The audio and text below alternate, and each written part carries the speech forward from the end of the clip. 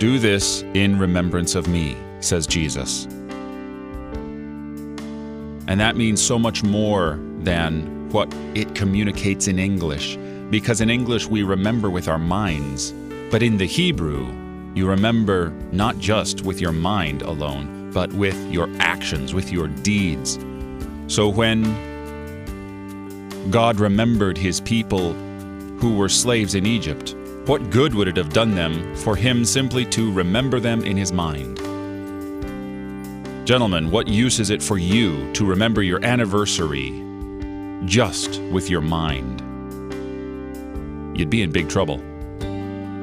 So also, this remembrance is not merely a thinking or a wistful longing for the days when Jesus was still among us.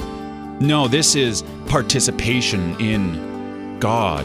This is doing what he has commanded according to his command, and to receive the promises and blessings that he has promised in the Lord's Supper. This is nothing less than participation in God in the flesh, Jesus Christ. What a wonderful blessing. You're listening to Oratio, part of your morning drive for the soul here on Worldwide KFUO. Christ for you, anytime, anywhere.